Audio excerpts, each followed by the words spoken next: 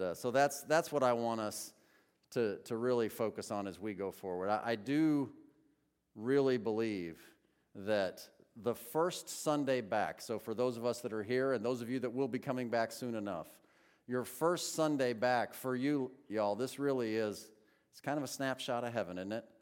And it's the idea is that we're finally gathered all together again after having been dispersed in many different places, like the entire global body of Christ, currently dispersed all the way around the world. But there's coming a day when we're all going to be called together all at once.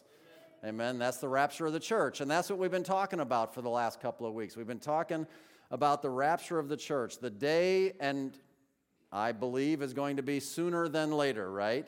That we will all be gathered together with him to meet him in the air and in the clouds. 1 Thessalonians 4, and we're going to be in 1 Thessalonians chapter 5, so you can prepare with your Bibles there. But 1 Thessalonians 4 speaks of the rapture of the church, and in verse 17 specifically, then we which are alive and remain shall be caught up together with them in the clouds to meet the Lord in the air, and so shall we ever be with the Lord. And that is the Christian's blessed hope. That is that glorious day that we look forward to. That is the rapture of the church. The word rapture is not found in your Bible. The word catching away, that's literally what it means. And we've been talking about the rapture and the tribulation and the day of the Lord, that millennial day of the Lord for the past couple of weeks. And if you've been following along, I did some whiteboard drawings with some timings and some dates and some ideas of prophecies and how the Lord has put some of that stuff together. And while we were doing that, we looked at 1 Thessalonians chapter 5. You can glance with me at the first 3 verses. We've seen these already. It says, but of the times and the seasons, brethren, you have no need that I write unto you, for yourselves know perfectly that the day of the Lord so cometh as a thief in the night. For when they shall say peace and safety, then sudden destruction cometh upon them as travail upon a woman with child, and they shall not escape. So we now know the times and the seasons. And we know that when the day of the Lord comes, it's going to come as a thief in the night. We know that when the day of the Lord comes, it's going to come as a woman in travail with birth. And we are currently living in a time, I want you to think about this because I've never put this together in my mind this way before until this week when I was putting this message together. We are living in a time right now when the entire world is crying out peace and safety. Now, not in the way that I used to always think. I used to always think the peace and safety was being cried out and being spoken of because the world was experiencing complete peace and the world was experiencing complete safety, and maybe most specifically in the region of the Middle East, as everything seems to be focused on the region of the Middle East. But today, in the environment and the circumstances that we find ourselves in, everybody's crying out for peace. Don't buck the system. Don't do anything or say anything or think anything against what everybody's telling you should say and think. Because it's for your safety. Isn't that interesting? When they say peace and safety. Well, today I want to continue our series talking about the rapture and being ready for it. But today much more of a practical emphasis. Not so much of the heady numbers, timeline, doctrinal, prophetic. I do intend to roll that and speak more about the prophecies and whatnot on the Wednesdays, if you can be with us on Wednesdays. But I do want to look more at a practical side. So as a result of what we are learning, what should we be doing? That's the question we should be considering always, because theology must always be practical. If theology is not practical, it's just philosophy. That's all it is. The Bible says very clearly in 2 Timothy chapter 2 and verse number 3 that we're soldiers, right? It says, thou therefore endure hardness as a good soldier of Jesus Christ. And so this is the theme that I want to take as we go into today's message. We're near the end of our battle, soldiers. The rapture is going to call us out soon enough and call us out of the battlefield and call us back home. Our commander-in-chief has given us our final marching orders. That's actually the title for today, the Christian's final marching orders. And we do want to be found faithful, right? Faithfully doing the exact specific things that he requires. Right up until the last minute. I mean, what if the end truly is in our lifetime? What if the end truly is much sooner than later? If it truly is, what a joy it is for you to be able to know. Man, I can put aside some of the petty things that go on in day-to-day life, and I can really laser focus in on what matters. And that's what I want to encourage us to do in these days that we're living. So I'm going to read a good portion of 1 Thessalonians 5. We're going to start in verse 4, and we're going to go down to verse 15. Follow along. But ye, brethren, are not in darkness, that day should overtake you as a thief. Ye are all the children of light and the children of the day. We are not of the night nor of the darkness. Therefore, let us not sleep as do others, but let us watch and be sober. For they that sleep, sleep in the night, and they that be drunken are drunken in the night. But let us who are of the day be sober, putting on the breastplate of faith and love, and for an helmet, the hope of salvation. For God hath not appointed us to wrath, but to obtain salvation by our Lord Jesus Christ, who died for us, that whether we wake or sleep, we should live together with him. Wherefore comfort yourselves together and edify one another, even as also ye do. And we beseech you, brethren, to know them which labor among you and are over you in the Lord, and admonish you, and to esteem them very highly in love for their work's sake, and be at peace among yourselves. Now we exhort you, brethren, warn them that are unruly. Comfort the feeble-minded. Support the weak. Be patient toward all men. See that none render evil for evil unto any man, but ever following that which is good, both among yourselves and to all men. Let's go before the Lord. Let's ask him to bless our study, and we will get into our outline. Lord Jesus, as we come before you, we are eternally grateful for the blessing and the truth and the comfort that is your holy word and your promise in it of our eternal life.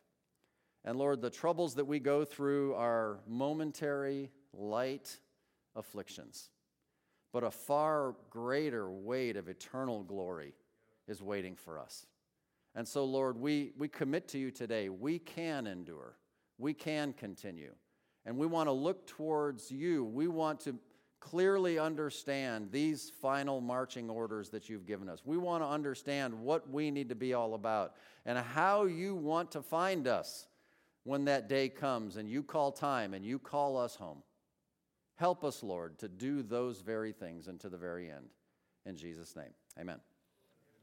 All right, well, first thing we're going to look at, I'm calling the Christian's reflection, and that's going to be verses 4, 5, 6, 7, and 8. Now, if you haven't noticed, that's almost a ridiculous introduction. Everybody has noticed that the world is getting darker and darker. Have you not noticed? It makes sense, doesn't it? I mean, John chapter 9 and verse number 5 says this, as long as I am in the world, Jesus said, I'm the light of the world.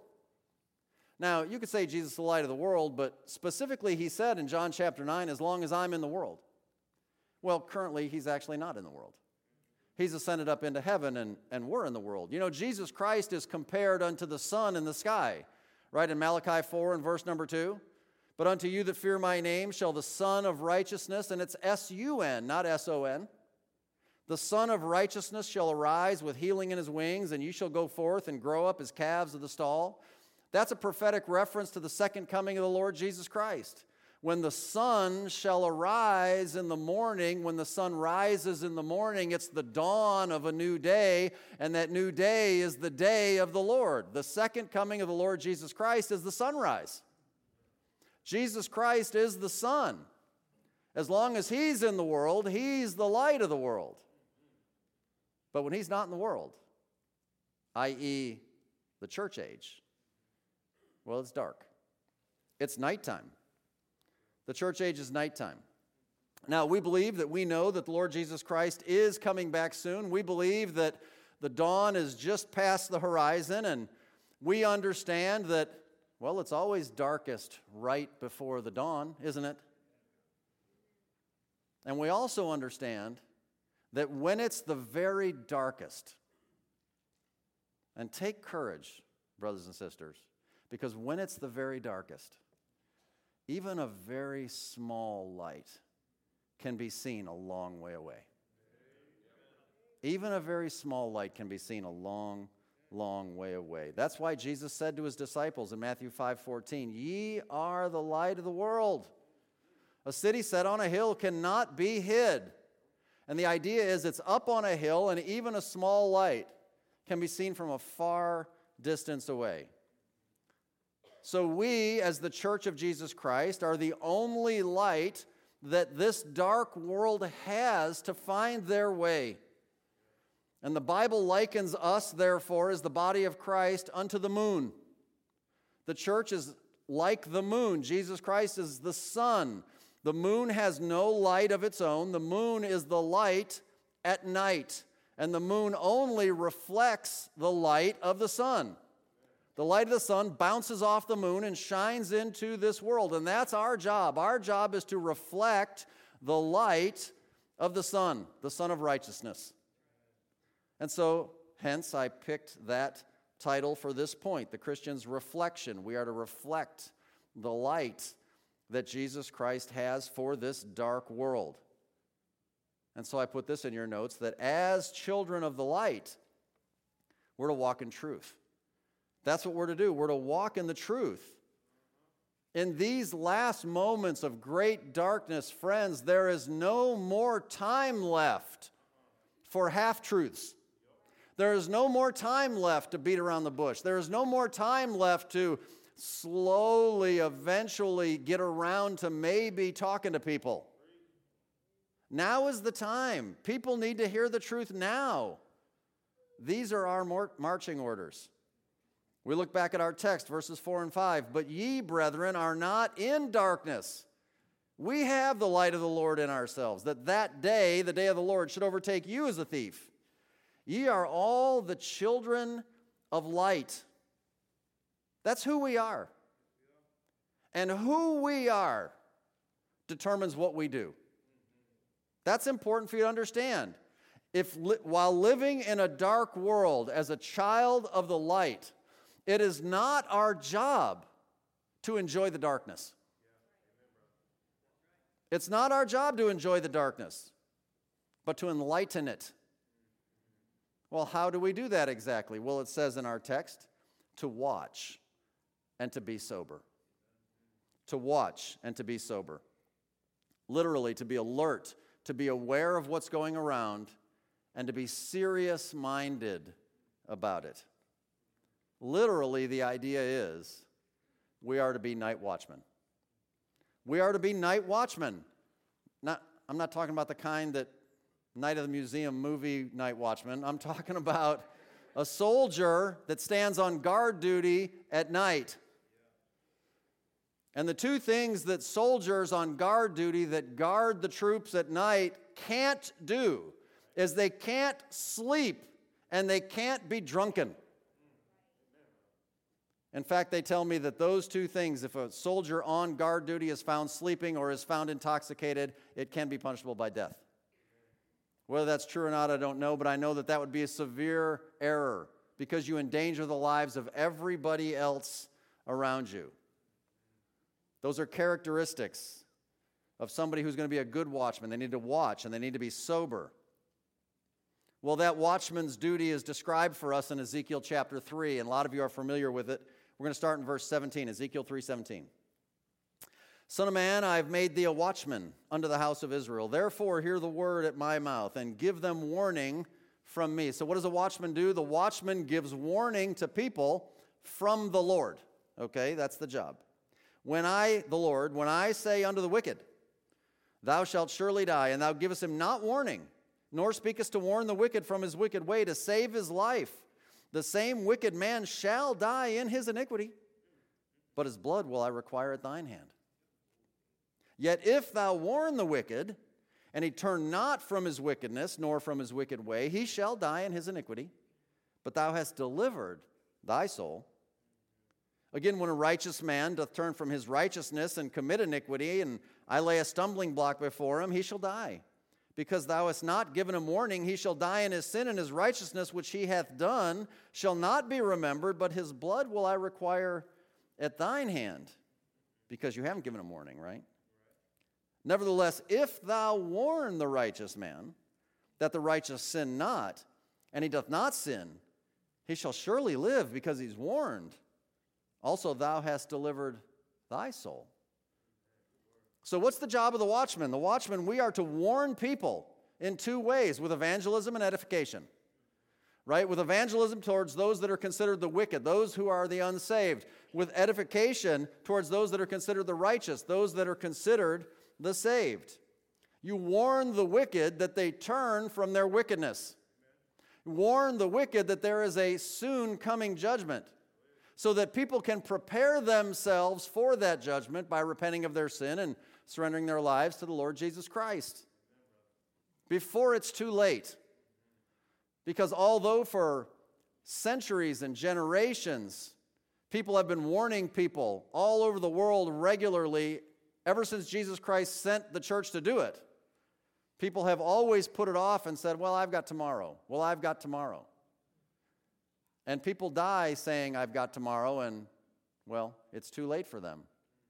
But there's going to be a cataclysmic event in history. There's going to be a day that an entire generation doesn't actually die physically, but there is no tomorrow because the Lord comes back. And then it's too late. So what is our job? It's to warn them. It's to warn the wicked. That's evangelism.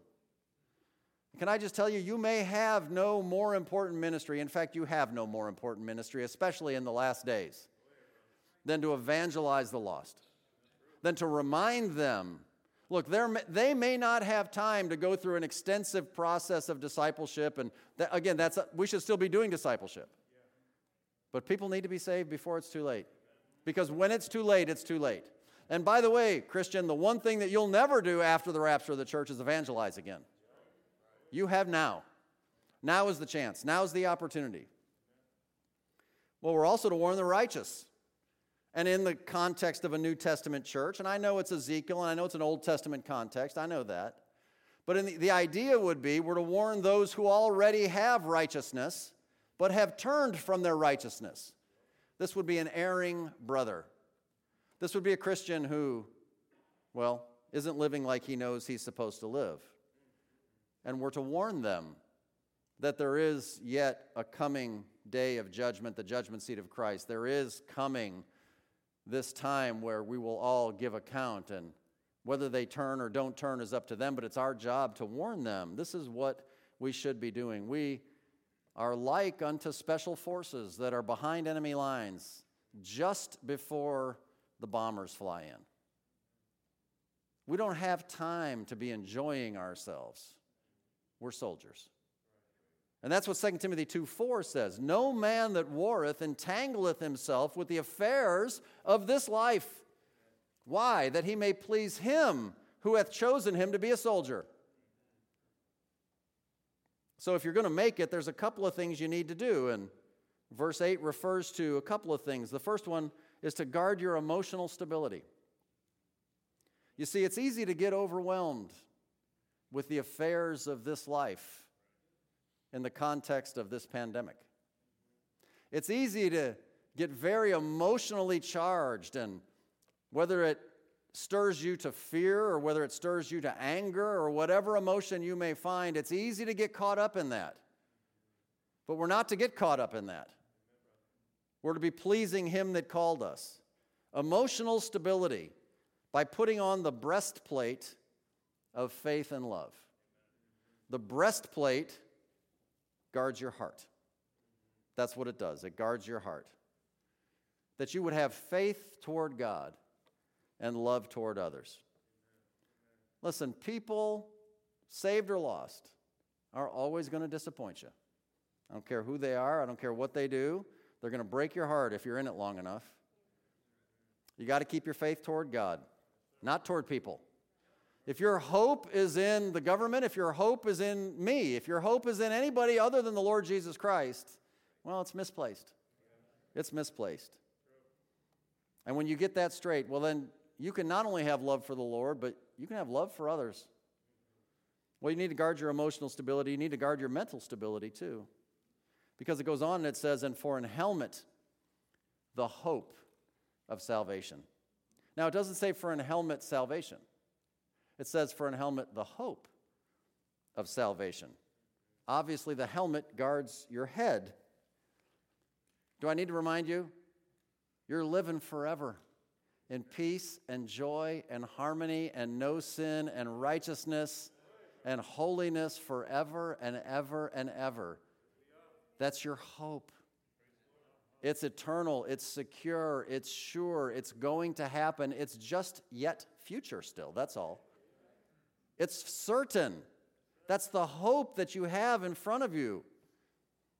So you don't need to let your mind get all tangled up in all of the worldly pressures that are upon you when you focus on eternity. I know, I have actually prayed and thanked the Lord now, maybe more than ever in my life, for the fact that I'm at the age that I'm at. And I know that if you're younger and if you're staring down the gun barrel at the idea that maybe the rapture is this year, next year, the next year, very soon, and you're younger, you're thinking, oh man. Because that's human nature, that's how we think. I get it. I'm not jazzing anybody for it. I truly understand. My friends and I mean, we were in our 20s when we used to talk about the rapture all the time before the year 2000. If you were saved back then, you remember in the late 80s and 90s, we talked about it all the time back then. Well, back then, I was young. Yeah, I get it. But can I tell you, the hope of your salvation, just remind yourself, guard your mind, your mental stability. Know that the things that you believe are true. Understand that eternity is a really long time. Understand that if this physical life, which is brief and full of sorrow, by the way, the Bible calls it the present evil world. If it gets cut short such that you don't get to do whatever it is that you have on your list of things you hope to do, it'll be all right. Listen, let me tell you, can I just give you a promise? You won't be disappointed. So just get your mind wrapped around that thing. This is the light that we need to reflect in a very dark world. Point number 2, the Christian's rest. So, again, we can't help from getting away from this subject, but, this world is in a great big mess, y'all. It is in a mess. And the judgment of God is approaching. And it's our job to warn them. But we are human. We are but flesh. We think of ourselves, of course. And what about us? Things are getting kind of hairy. And if you spend a lot of time watching the news and hearing the reports that seemingly every other day they change their mind about what's right and what's wrong and what they know and what they don't know, and let's just give them the benefit of the doubt that they're actually trying. And they're confused too.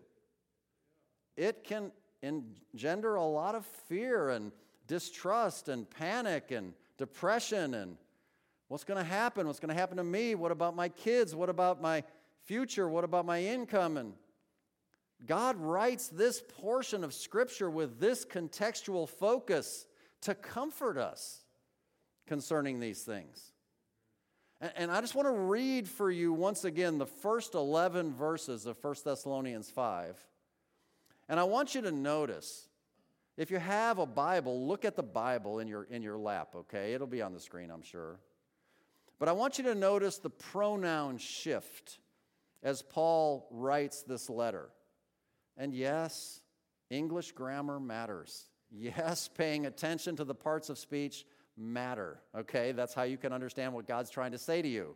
Notice the pronoun shift, to whom the message is being addressed, okay?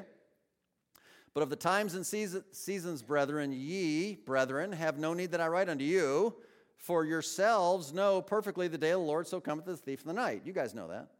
For when, here's the shift, when they, these are the other people now, the unsaved people, when they shall say peace and safety, then sudden destruction comes upon them, not you, as travail upon a woman with child, and they shall not escape. It's not you, but ye, brethren, we're shifting back now, are not in darkness that that day should overtake you as a thief. Ye are all the children of light and the children of the day. We are not of the night nor of the darkness. Therefore let us not sleep as do others, but let us watch and be sober. For they," there's the shift again, "that sleep, sleep in the night, and they that be drunken are drunken in the night. But let us, who are of the day, be sober, put on the breastplate of faith and love, for in helmet the hope of salvation. For God hath not appointed us to wrath, but to obtain salvation by our Lord Jesus Christ, who died for us, that whether we wake or sleep, we should live together with him. Wherefore comfort yourselves together and edify one another, even as also ye do."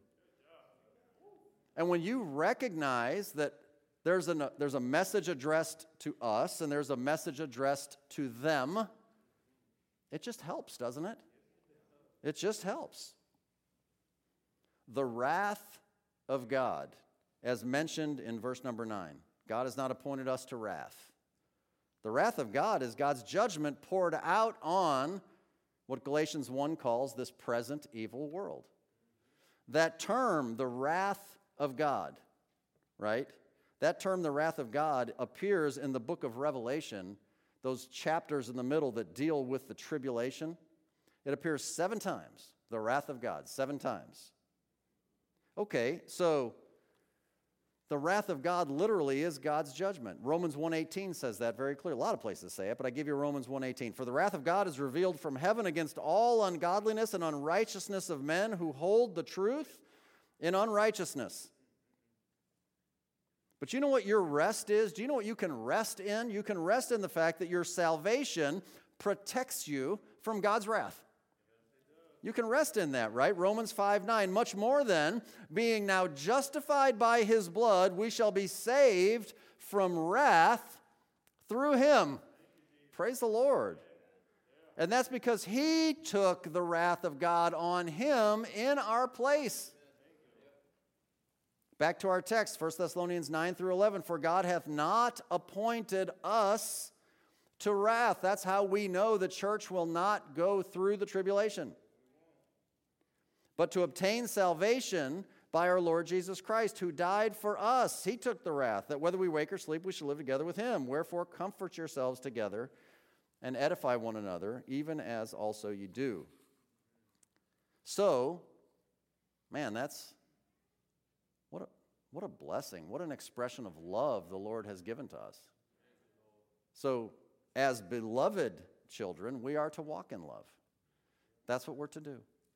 We are his beloved, and we are to walk in that love. We walk in the love that God shows to us, and that gives us the rest that we need. And, well, as a result, well, together with the eternal security we talked about, then we have love to show towards others. All right, well, let's get to our third point, which I'm calling the Christian's responses, because here we're going to take a little more time because there's a lot of things to look at briefly. The Christian's responses, verses 12 to 15. When life is in turmoil, well, that's kind of like the life that we're experiencing. When the last days, according to the Bible, are said to be perilous times, what you find is that people behave differently than normal. Okay, but a soldier has to keep his focus on the mission. And he has to know, a good soldier has to know how to respond to each situation that's put in front of him. So in these verses, Paul discusses the various responses that we're to have as believers towards the different kinds of people, whether they be saved or whether they be lost. We might say different strokes for different folks. So let's look at some of those things, because you could say that as children of God, we're to walk in wisdom, and we're going to need this wisdom to know how to respond to the various kinds of people and the ways that they're behaving at any moment that they're behaving that way. And if we will do that, we will be demonstrating the wisdom of God and walking in that wisdom. And so each of these 5 types of interpersonal interactions that follow also give us the appropriate response, and this will help you. This will help you know how to deal with all kinds of people in various kinds of situations. And again, whatever somebody's propensity is, when trouble comes, that insecurity, that weakness that they feel, whatever it might be, will tend to rise right up to the surface and be put on full display for everybody to notice. So whatever your weakness is, odds are you're going to have a hard time hiding it when life is in turmoil. Okay, so let's begin to look at some of these. Letter A, be the encouragement for those that are leaders.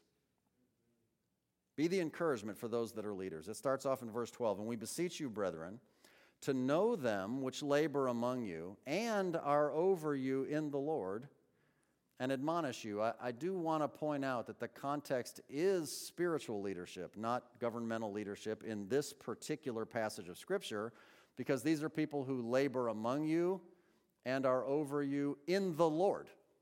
Okay? So, shepherds need your encouragement. They just do. Shepherds need encouragement. And there's a couple of ways that we can encourage them, specifically mentioned in these verses. The first is to know them.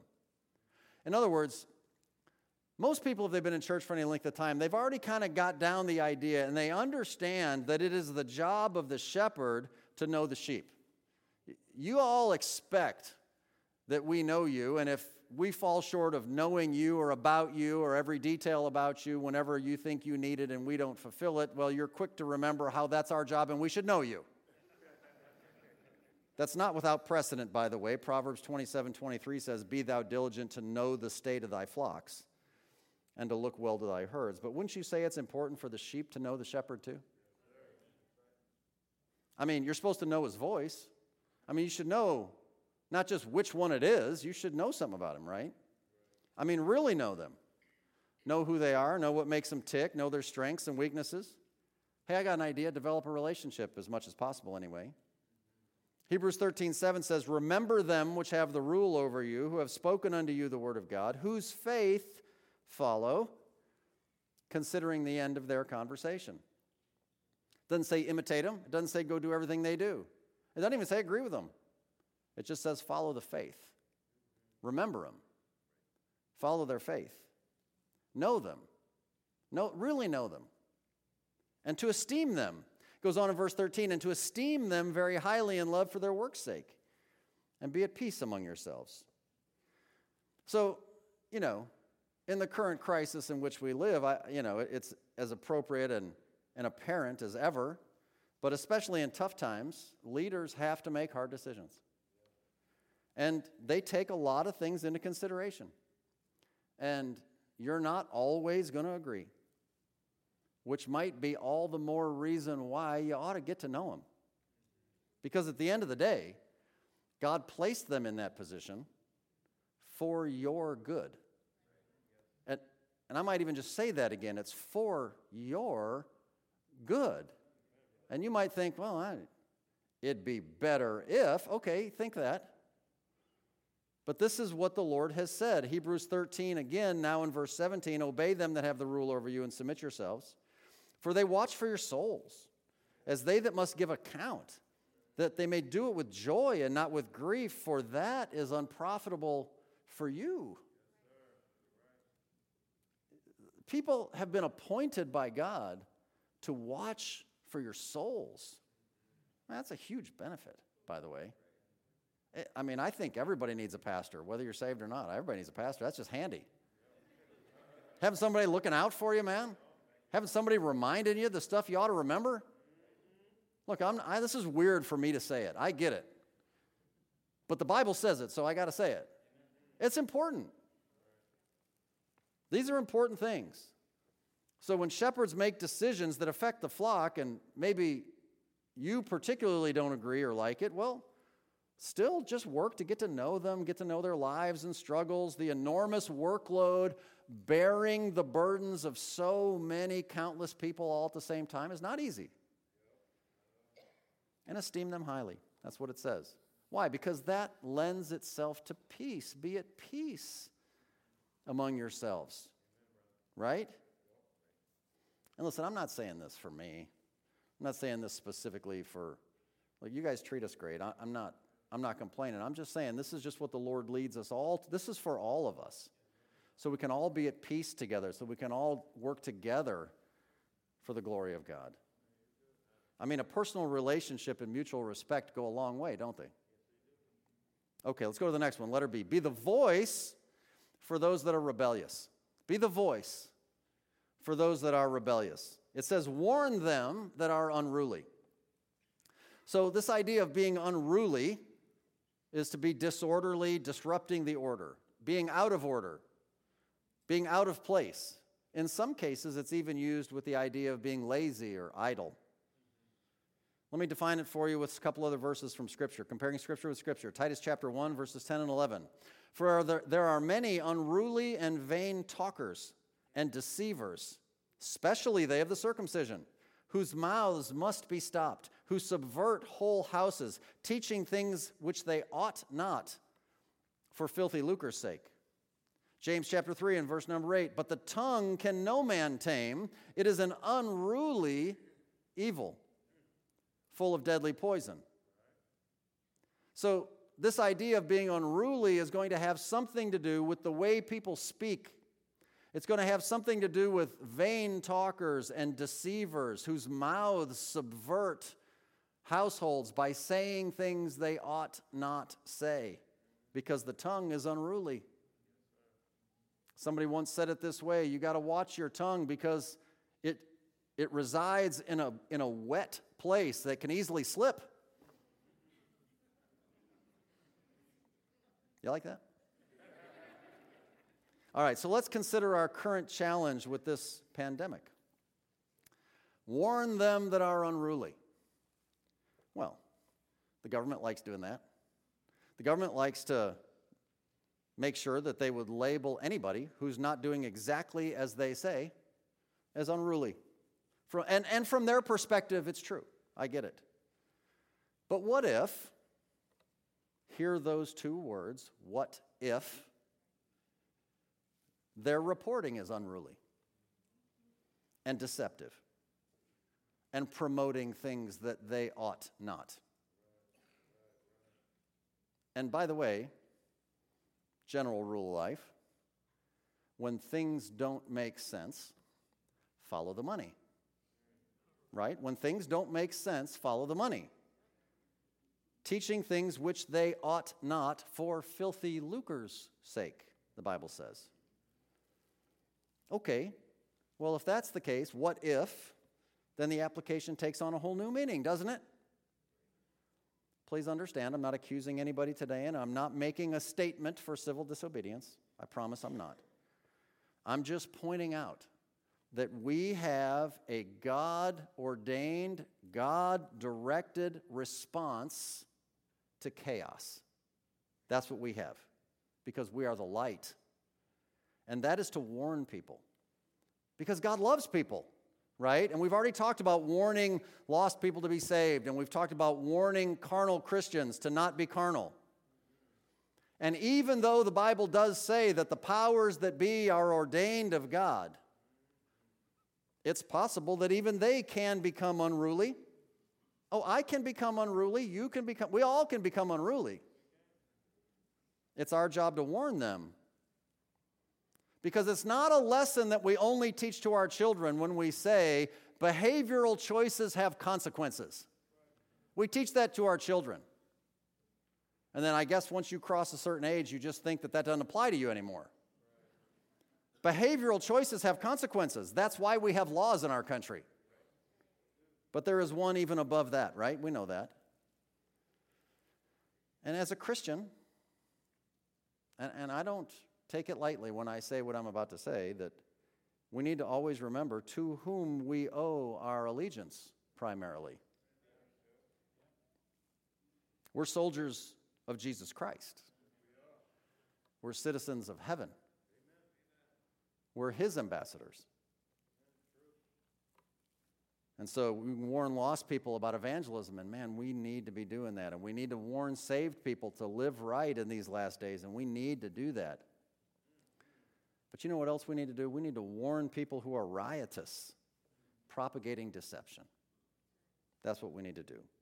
And by the way, that doesn't have to be carried out in anger. We just have a spiritual duty as lights in a dark world. And if we don't do it, who will? Who will? News media ain't doing it, right? Schools aren't doing it. This is the job of the church. And we still, at least so far, have the right to free speech. We do. We have rights in this country. And we need to love people enough to warn them about what God has to say about these things. Warn the unruly. Be the voice to those that would be rebellious.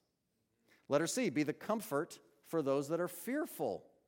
It goes on and it says, comfort the feeble-minded. Feeble-minded might be considered as somebody who's discouraged or timid or faint-hearted or even weak-minded, because the word feeble literally means weak, right?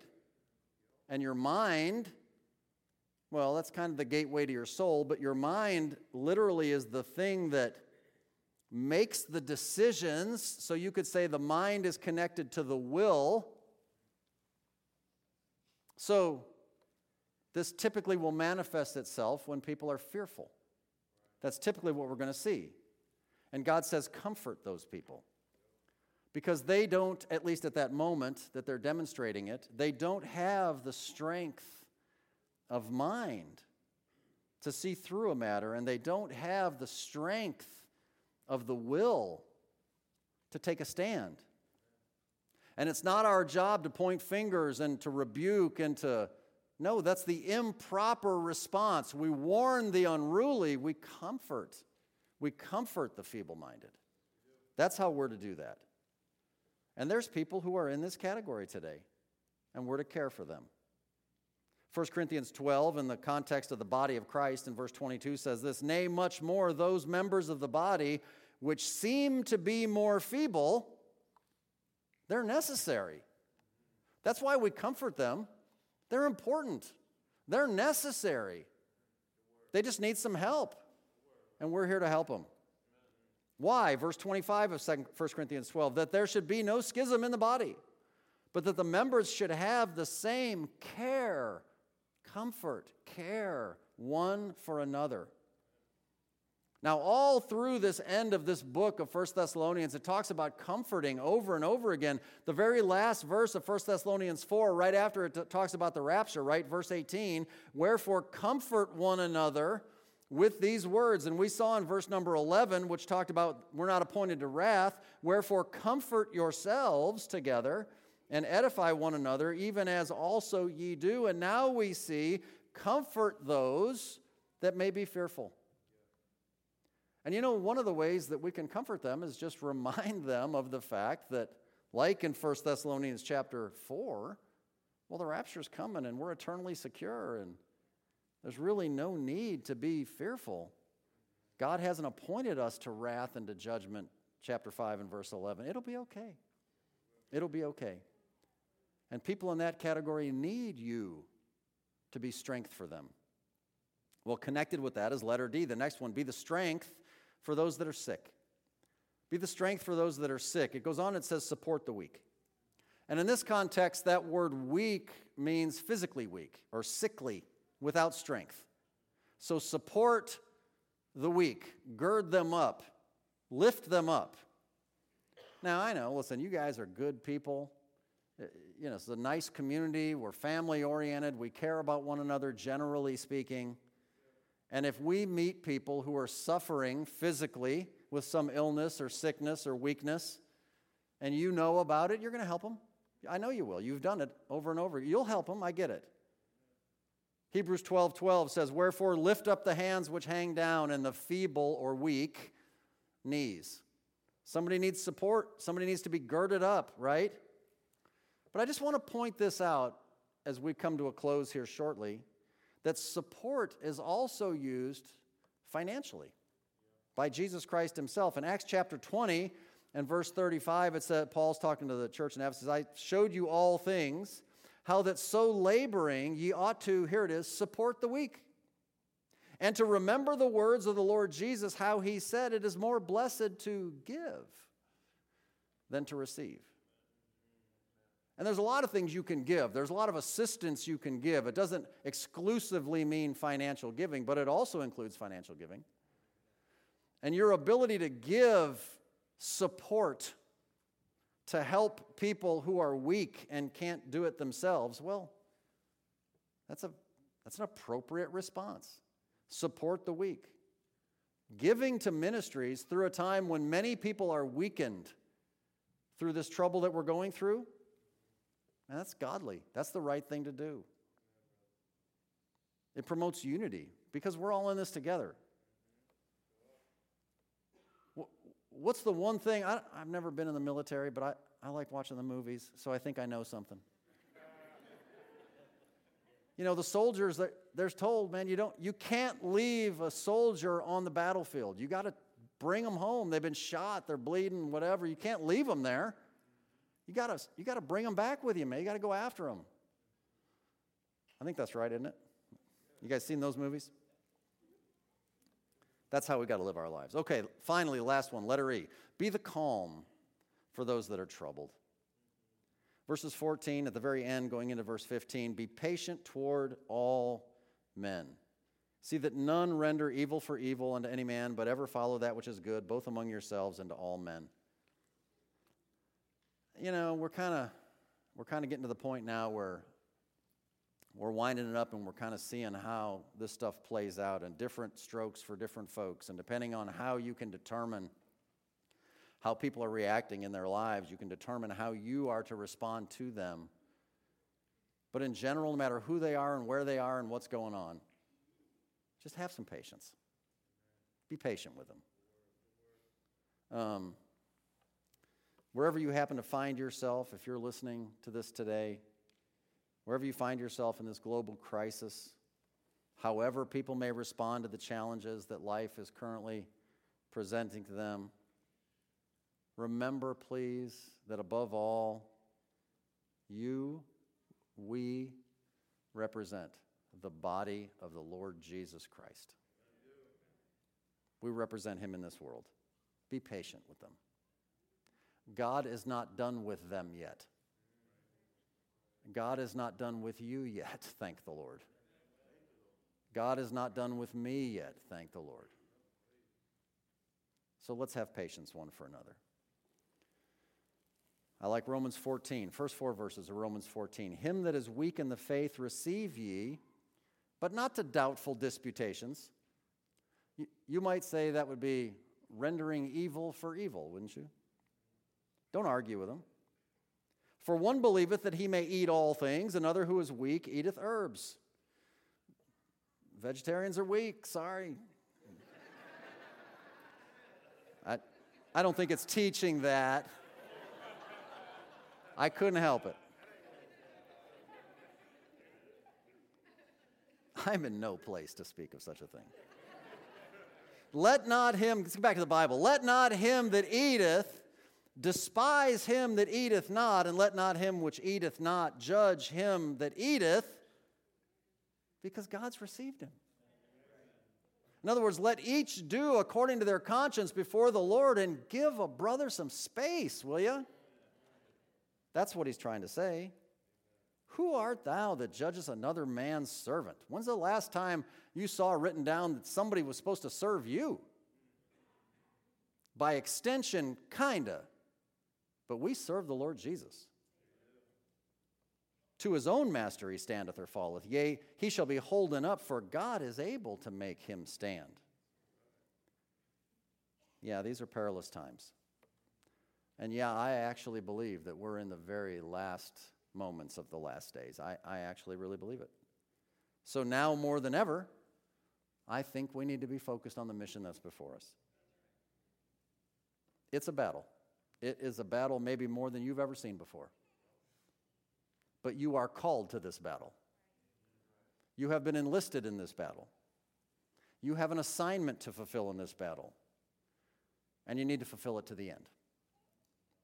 You know, the term that I think of when I think of fulfilling it to the end is hold fast. Hold your position.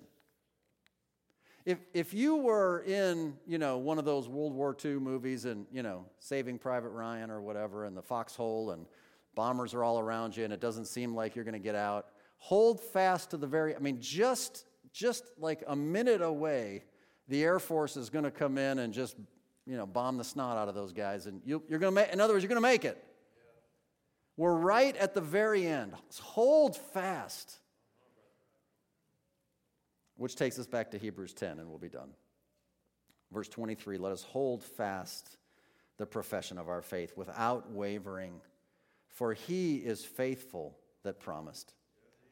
And let us consider one another to provoke unto love and to good works, not forsaking the assembling of ourselves together as the manner of some is, but exhorting one another, and so much the more as ye see the day of the Lord approaching. I understand that we're in a very unprecedented situation where we can't all gather together physically. I understand. And this is not a word, not even a hint of judgment, I promise.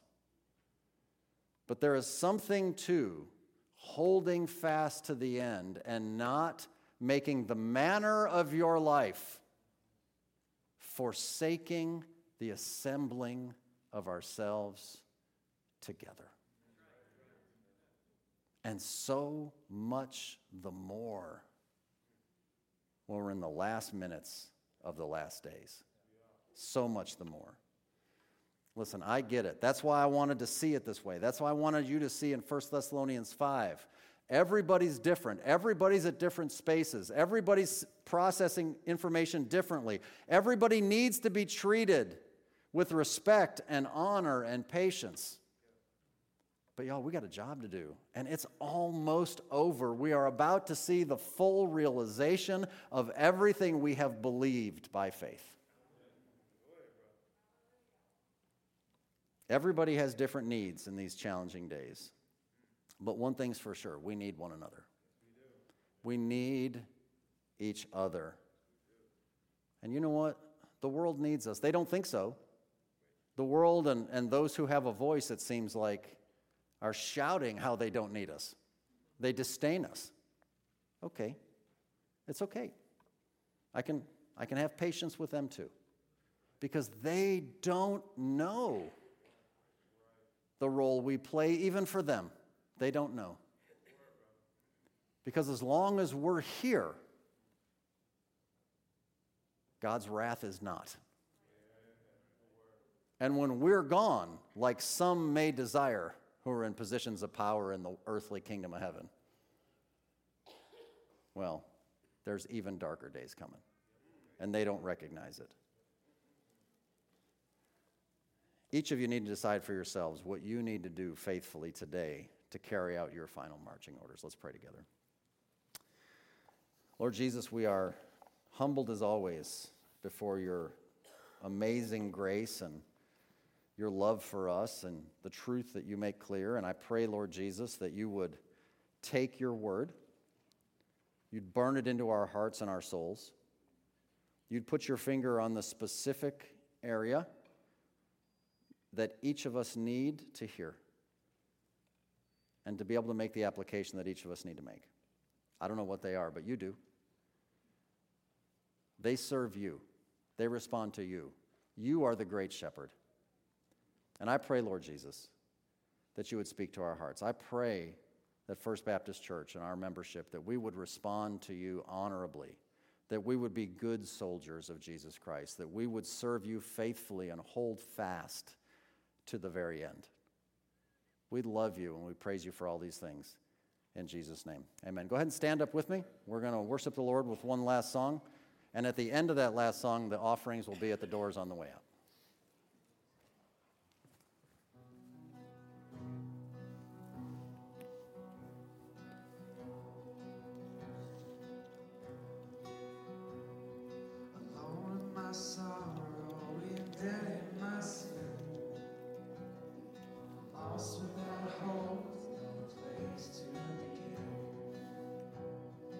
Love me.